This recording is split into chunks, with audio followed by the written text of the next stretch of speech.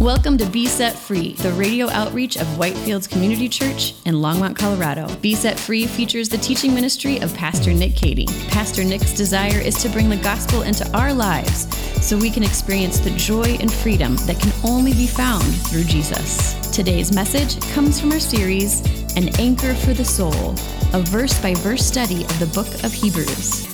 Here's Pastor Nick. Amen. Good morning. Welcome to Whitefields. We're so glad that you're here with us this morning. We are in a study through the book of Hebrews, a letter to the Hebrews. So if you have your Bibles with you, would you please open them to the New Testament book of the letter to the Hebrews, and we're going to continue our study there. Our series is called An Anchor for the Soul. And this letter to the Hebrews, it's one of my favorite books of the Bible. I'm really excited to be studying it with you here on Sunday mornings because what it says is so incredibly powerful. What it says is so incredibly important for us to understand. And the message of each and every chapter is who Jesus is, what he has done, and how the knowledge of that and understanding of that transforms every aspect of our lives. And so that's what we're going to continue studying this morning as we continue this study. We are in chapter 2, so if you'd please read along with me. We're going to begin reading the letter to the Hebrews, chapter 2, starting in verse 5. For it was not to angels that God subjected the world to come, of which we are speaking. It has been testified somewhere. What is man that you are mindful of him, or the son of man that you care for him? You made him a little lower than the angels, and you have crowned him with honor and glory, putting everything in subjection under his feet. Now, in putting everything in subjection to him, he left nothing outside his control. Yet at present, we do not see everything in subjection to him. But we do see him, who for a little while was made lower than the angels, namely Jesus, crowned with glory and honor because of the suffering of death, so that by the grace of God he might taste death for everyone. For it was fitting that he, for whom and by whom all things exist, and bringing many sons to glory, should make the founder of their salvation perfect through suffering. For he who sanctifies and those who are sanctified all have one source. That is why he is not ashamed to call them brothers, saying, I will tell of your name to my brothers. In the midst of the congregation, I will sing your praise. And again, I will put my trust in him. And again, behold, I and the children God has given me. Therefore, since the children share in flesh and blood, he himself likewise partook of the same things, that through death he might destroy the one who has the power of death, that is, the devil, and deliver all those who through fear of death were subject to lifelong slavery. For surely it's not to angels that he helps, but he helps the offspring of Abraham. Therefore he had to be made like his brothers in every respect, so that he might become a merciful and faithful high priest in the service of God to make propitiation for the sins of the people. For because he himself has suffered when tempted, he is able to help those who are being tempted. This is God's word. Let's pray. Lord, we thank you for your word, and we thank you, Lord, that it is so relevant to our lives, that it speaks to us. And this morning we ask that you would open up our ears, open up our minds and our hearts, Lord, that we might receive your word, that we might understand it, and Lord, that we might act upon it. So Lord, we pray that you would speak to us during this time, and let us have ears to hear and hearts to receive. And we pray that in Jesus' name. Amen. So throughout human history, there have always been wars. But the way that wars have been fought has changed over time and in different cultures and different places. So nowadays, we fight wars from far away. We have missiles and rockets and airstrikes and drones. But not that long ago, wars were fought in trenches. Before that, there were these times when armies would just walk at each other in lines with muskets and shoot at each other, which sounds terrible, right? But even before that, wars were fought in hand-to-hand combat, just melee warfare. Back in ancient times, one of the ways that battles were fought was through something called representative warfare. So representative warfare, representative combat. The idea behind this was because this melee battle, right, this hand-to-hand combat with sticks and sharp things, it was very brutal, it was violent, and it resulted in so many injuries and deaths on both sides that they came up with an idea to mitigate some of that, and that was that they would do this thing called representative warfare. So what would happen is they would choose a representative from each side. Each side would choose their greatest warrior, and then the other side would choose their warrior, and they would call these warriors the champion of the people. And these two champions would go and they would fight each other, mano a mano, man on man, one on one. And whoever was victorious, their side would be credited with the victory, and the other side would concede defeat. And we actually have a picture of this practice in the Bible. It's the story which you might be familiar with. It's the story of David and Goliath found in 1 Samuel chapter 17. The Israelites were at war with the Philistines, and things were not looking good for the Israelites. The Philistines kind of had them on their heels.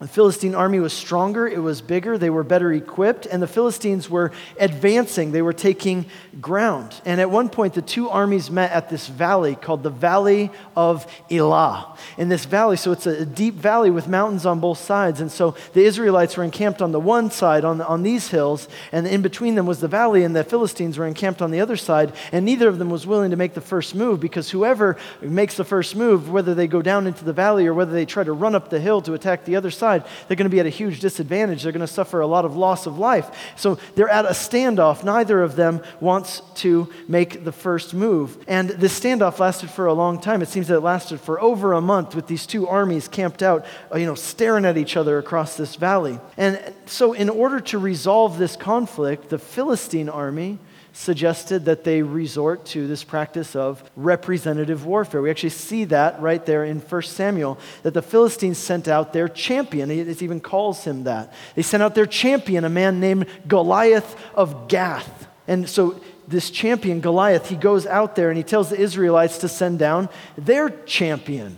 Right? And that's what it says there in verses 8 and 9. Goliath says to them, "Choose a man for yourselves. Let him come down to me. And if he's able to fight and kill me, then we will be your servants. But if I prevail and kill him, then you shall be our servants and you shall serve us." But the Israelites had a problem. The problem was they didn't have a champion. They didn't have somebody who could fight for them and represent them and fight on their side. There was no one who stood a chance against a warrior like Goliath, this great, massive man, this one who it seemed was invincible. His size, his skill, his armor, and his weapons, it was like, we don't even stand a chance. It was a hopeless situation. They have no one to go on their behalf and fight this battle. And it wasn't until a young shepherd boy who for his entire life had been overlooked by everybody. He showed up to deliver lunch, actually. That's how it happened. This boy, his name was David. And not only was he willing to fight Goliath, but the interesting thing about David is that even though he had been overlooked his entire life, and even in this battle, he was the one who was uniquely skilled to actually win this battle. You see, because from childhood, he had learned how to use a sling. And he had gotten pretty good at it because he had been working as a shepherd. He had to fight off bears and lions, and he'd actually gotten really good at using this sling. You see, Goliath had come with a spear, with a sword, but David showed up with a sling. And nobody realized it at first, but that was essentially kind of like showing up to a knife fight with a gun. And so here's Goliath, and he sees David coming, no armor, it was just some rocks in his hand and this strap of leather, and he scoffs at him, and he says, "What kind of champion are you? You're the very picture of weakness and vulnerability and humility." And he didn't take him seriously. In fact, nobody took him seriously. Everyone still was overlooking him. He didn't look like any champion that they had ever seen before. From all outward appearances, Goliath exuded power and might and force, and David was just the opposite. Humility, weakness, vulnerability. But it didn't take very long before people realized that it was actually David who had the advantage, because David had showed up to a knife fight with a gun, and he literally shot Goliath in the head and killed him. And see, because of how representative warfare worked, David's victory over Goliath was the victory of all the people over all those other people. It was his side over the other side. See, the thing, though, is that none of those people in the Israelite army, other than David, none of them even lifted a finger. Not a single one of them. None of them had risked their lives. David had done everything. He had done it all, and yet they got to share in the victory. And years later, there was another man. He was known as the son of David. He was a descendant of that boy who had become the champion of the people, who had later become their king, and he also came in a way that from all outward appearances seemed confusing. It seemed like weakness and vulnerability. It seemed like humility, and you wonder, well, what kind of champion is this? This isn't the kind of champion that we would have ever imagined. And yet he came and he defeated an even greater enemy, an enemy which we were absolutely helpless to fight against. And because of his victory, because he was our champion, we get to be victorious. We get to be free. His name was Jesus, and he is our champion. That's the title of today's message, by the way. Jesus, our champion. The book of Hebrews was written to Christians who were discouraged. They were struggling with discouragement. Maybe there's some of you who can relate to that yourselves. Maybe some of you struggle with discouragement sometimes. Maybe you struggle with fear. That's what these people were dealing with. They were asking a question which many of us ask even this day, which is, if God loves me so much, then why is there so much difficulty in my life?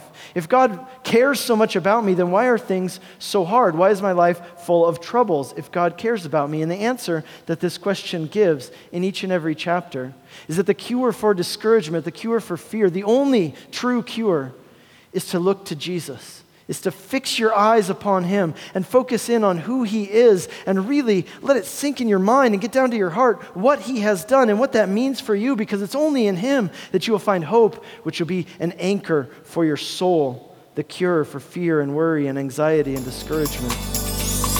Are you looking for a resource to help you answer some of the most difficult questions about God in the Bible? Then we've got good news for you. Pastor Nick has written a book called The God I Won't Believe In, Facing 9 Common Barriers to Embracing Christianity. In this book, Pastor Nick deals directly with some of the biggest questions people struggle with, such as how a loving God can allow innocent people to suffer, whether God condoned genocide in the Old Testament, or whether the Bible encourages the suppression of women and minorities. Does the Bible really say that some kinds of love are wrong? And is there any actual proof that God exists or that the Bible is trustworthy? Pastor Nick addresses these topics and more in this book, which is a great resource for anyone who wrestles with doubts or has concerns about these topics. And it is a great resource for those who want to help others who have questions about these topics. So to purchase this book, search for The God I Won't Believe In, Facing 9 Common Barriers to Christianity, wherever books are sold, or visit nickcady.org. To celebrate the release of this book, we are offering a free copy of the book as our gift to any of our listeners who make a donation of any amount to support Be Set Free Radio at besetfreeradio.com. And now, back to today's message. Here in chapter 2, the writer tells us that Jesus is our champion. He is the one who has gone in our place and fought the great battle for us. But there are several aspects of this idea of Jesus being our champion, which the writer shows us here in chapter 2. So let's look at them. First of all, Jesus is our King who has come to us. Secondly, he is our brother who is proud of us. And thirdly, he is our priest who helps us. So our King who's come to us, our brother who is proud of us, and our priest who helps us. Let's look at the first of those. Jesus is our King who has come to us. Now remember, in the scope of this book, one of the benefits of studying the way that we do, where we go through verse by verse and chapter by chapter, is that we get the whole picture of the book rather than just grabbing pieces out of it. So we looked at chapter 1 over the last 2 weeks, and the theme of chapter 1 was that Jesus is like no one else. There's no one you can compare him to. You see, Jesus is not just another religious figure. He's not just another great thinker who lived at one time and then died. Jesus is actually, we're told there in the first chapter of Hebrews, he's actually God. And therefore, you can't put him on the shelf with other historical figures. You can't put him in the same category as other religious leaders. Jesus is actually God Most High. He holds the universe together, it says, by the power of his word. He created all things. There is no one who compares to him. There is none who is greater than him, because he, Jesus, is God Most High. And then now in chapter 2, though, having established that idea that Jesus is God Most High, now the author changes gears and he says, but wait, there's actually more.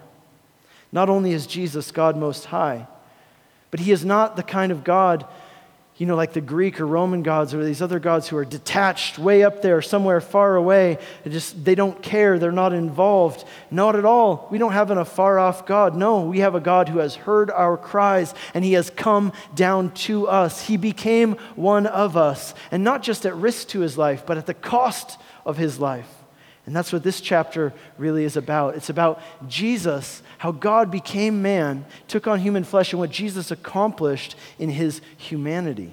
So in verses 5 to 15, the writer shows us what Jesus has done for us as our champion, as our King who has come to us. And there are 3 stages to this, which we're going to look at quickly. 3 stages kind of to this argument that the writer builds. The first is this. He says, here's what we were made to be. Then he says, but here's what's gone wrong. And he says, okay, but here's what God has done about it. So what we were made to be, what has gone wrong, and what God has done about it.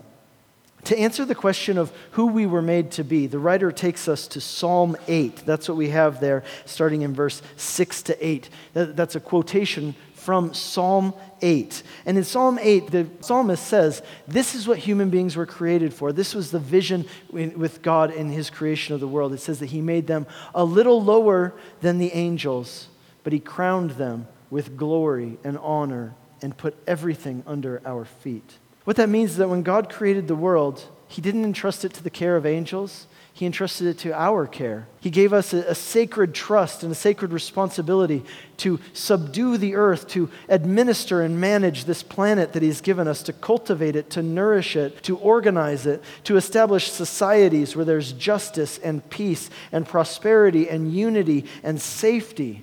See, God made us, it says, for glory and honor and to have dominion over the world, but then it says, but that's not the way it is. In other words, this is what God called us to do, but we blew it.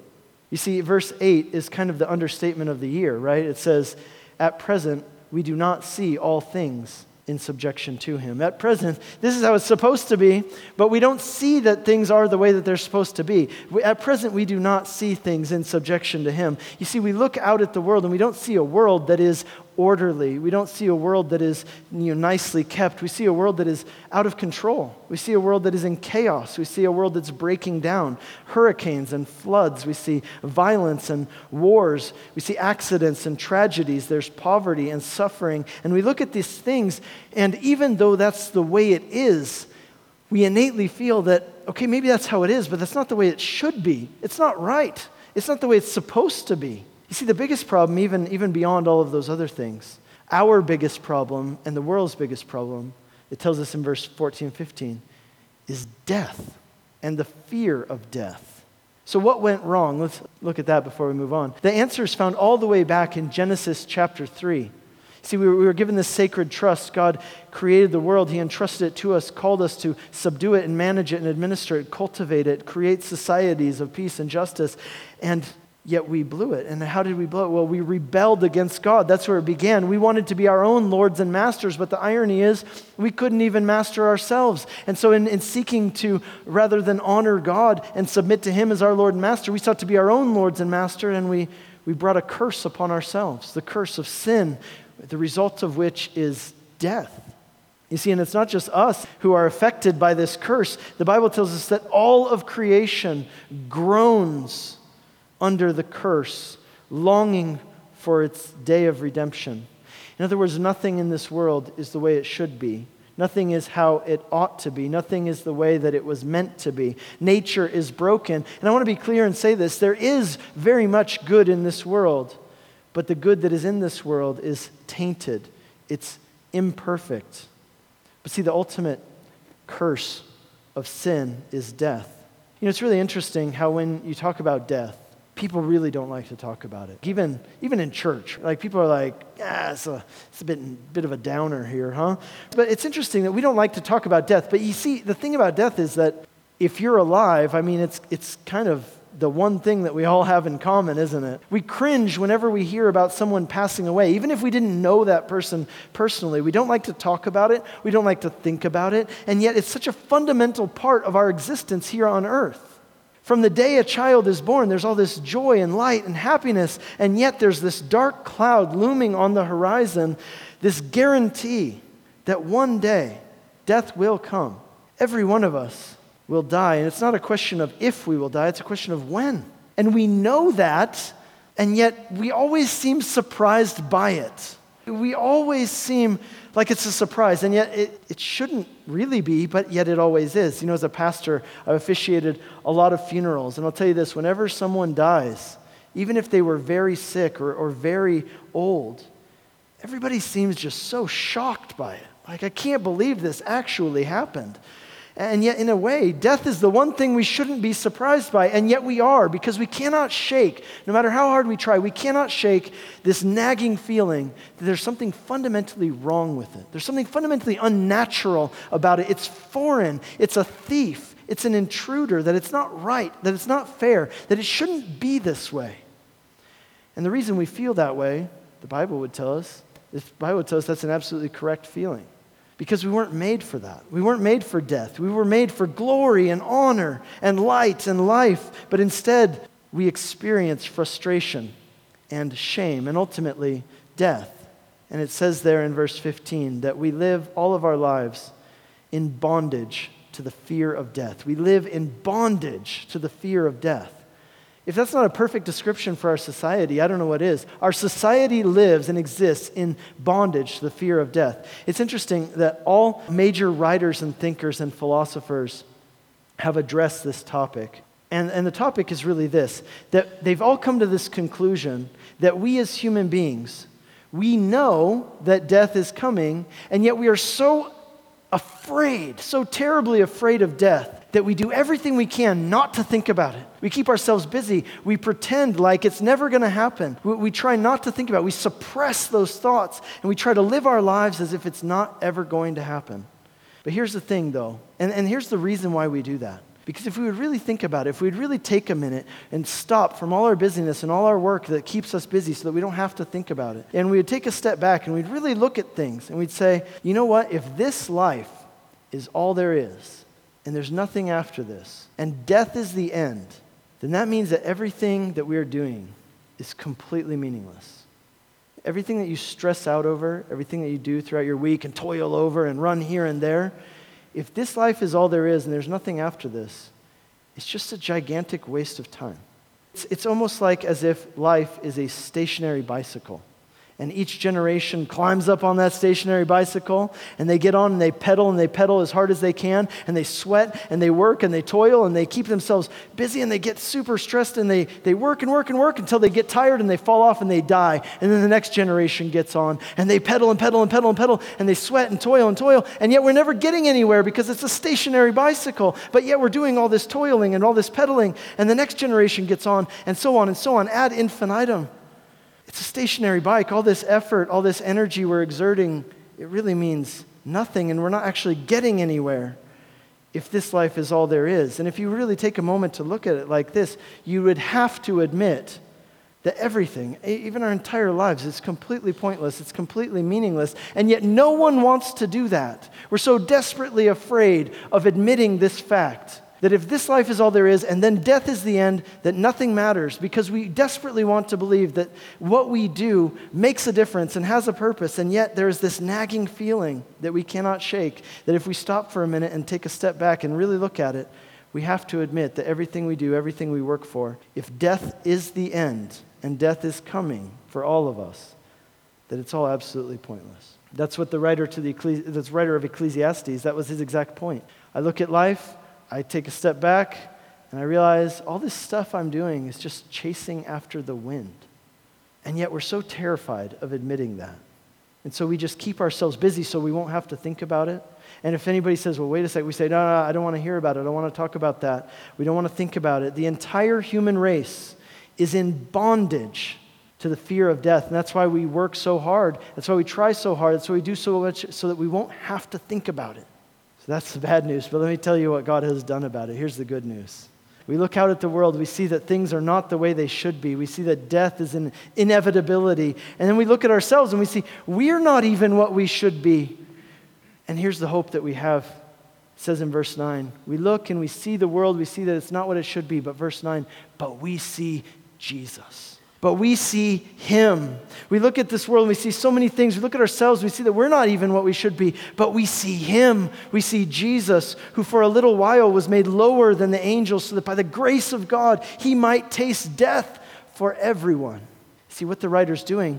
He's going back to that psalm that we read earlier, and now he's reading it through Jesus. You see, he's putting Jesus in that place. He's saying, Jesus, though He is God most high, yet He was made a little lower than the angels.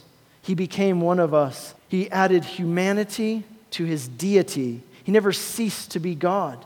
But Jesus was fully human and fully God at the same time. He added humanity to His deity. See, the message of the gospel is that God is not just a distant, far off, emotionally detached God. Rather, He is a God who has heard our cries. He has seen our hopeless plight, and He has come down to us in order to save us. And verse 14 says that because we are flesh and blood human beings, that God became a flesh and blood human being. This is what we call, in theological words, we call this the incarnation, that God became a man. Why? It tells us there, so that he, by his own death, could destroy the power of death. You've been listening to Be Set Free, the radio outreach of Whitefields Community Church in Longmont, Colorado. We have 3 in-person services on Sunday mornings at 8, 9:30, and 11 a.m. And our 9:30 and 11 services are live streamed on our website for those who would like to worship with us online. We are located just east of County Line Road and Highway 119 at 2950 Colorful Avenue in Longmont. For more information or to hear other messages from Pastor Nick, visit us online at whitefieldschurch.com. Be Set Free is a listener-supported program. If you have been blessed by this message and would like to support this ministry, you can send a donation via check to 2950 Colorful Avenue, Longmont, Colorado, 80504, or donate online at besetfreeradio.com.